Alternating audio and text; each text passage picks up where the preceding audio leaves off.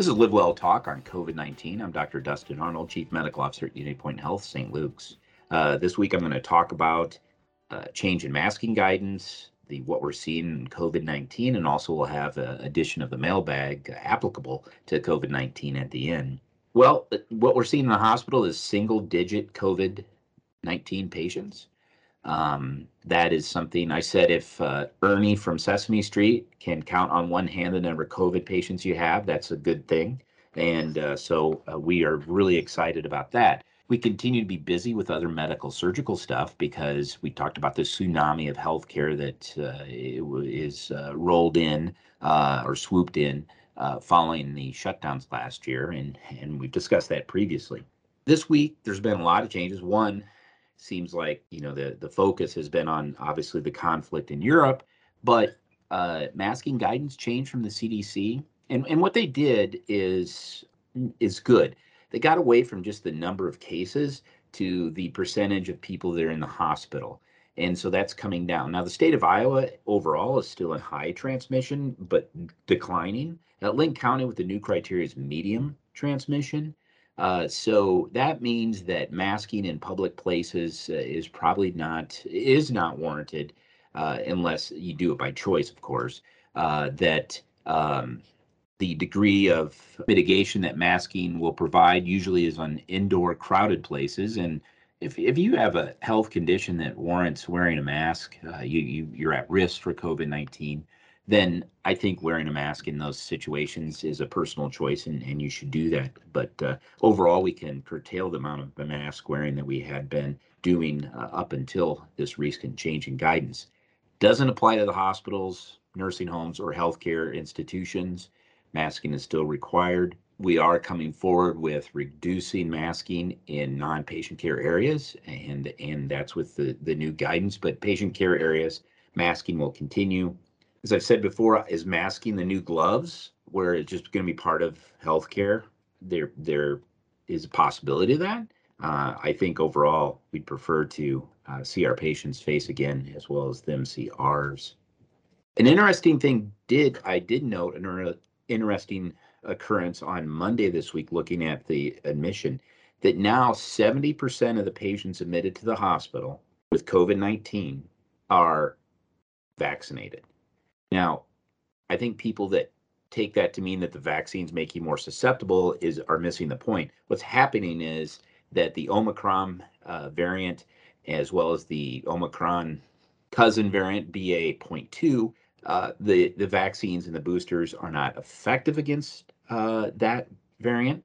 And so people are getting it. And the highest risk people are getting in the hospital, and the highest risk people have had a previous vaccination. So it's reflecting that. It's not reflecting that the vaccines make you more susceptible.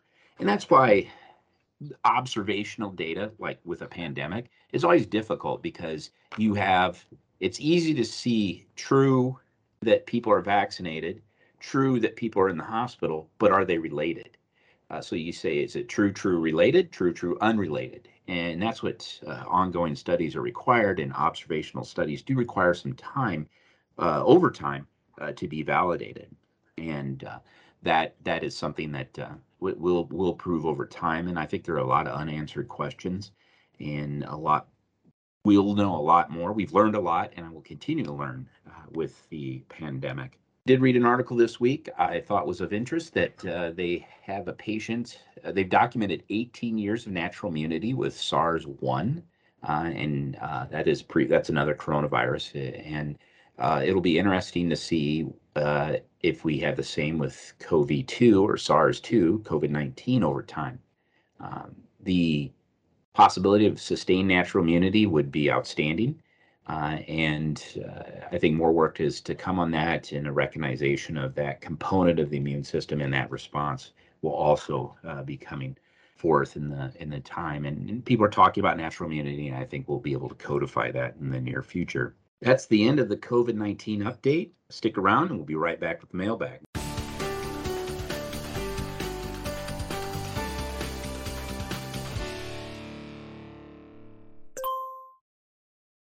Welcome back to the mailbag. The mailbag is a segment on the podcast where I answer questions submitted from listeners.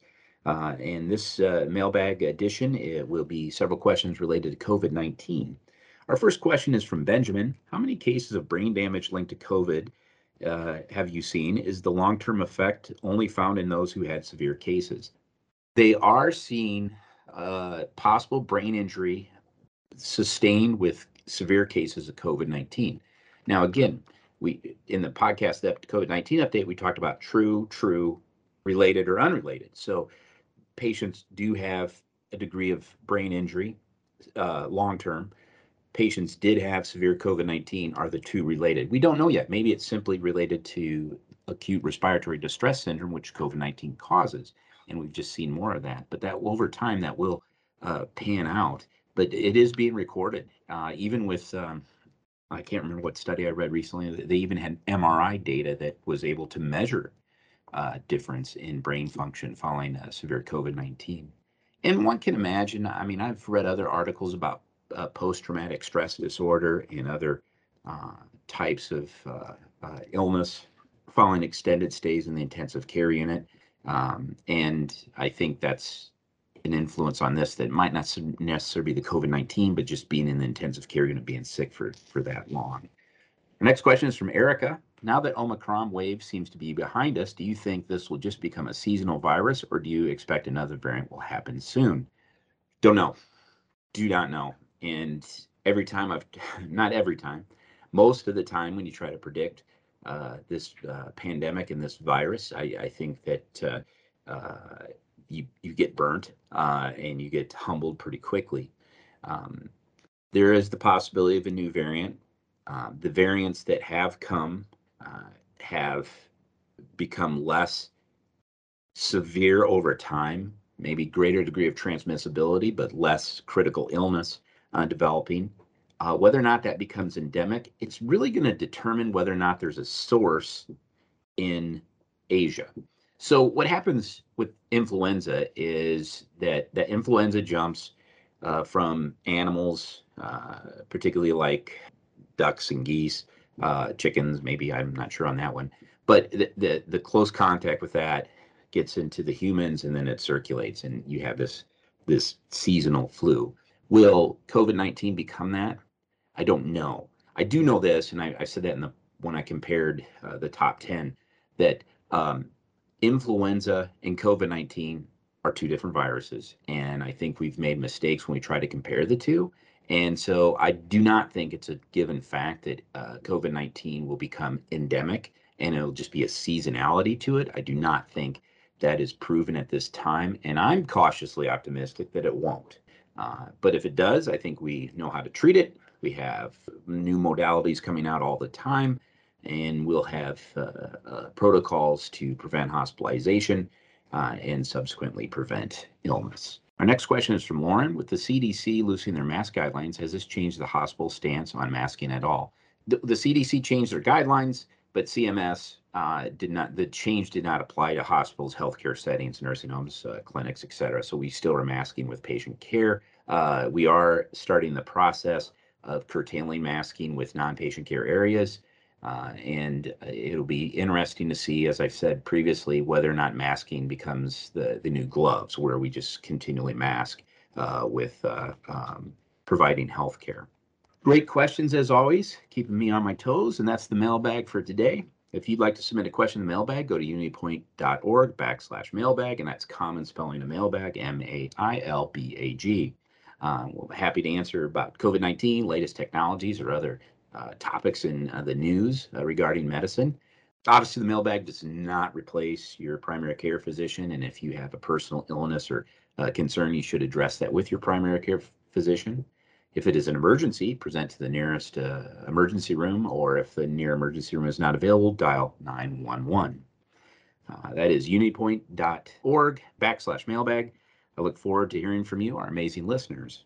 Thank you for listening to the COVID-19 update. For the latest COVID-19 information, including vaccine information and booster information, and more, visit unitypoint.org. Thank you for listening to Live Well Talk On. If you enjoyed this episode, don't forget to subscribe. And if you want to spread the word, please give us a 5-star review and tell your family, friends, neighbors, strangers about our podcast. We're available on Apple Podcasts, Spotify, Pandora, or wherever you get your podcast. Until next time, be well.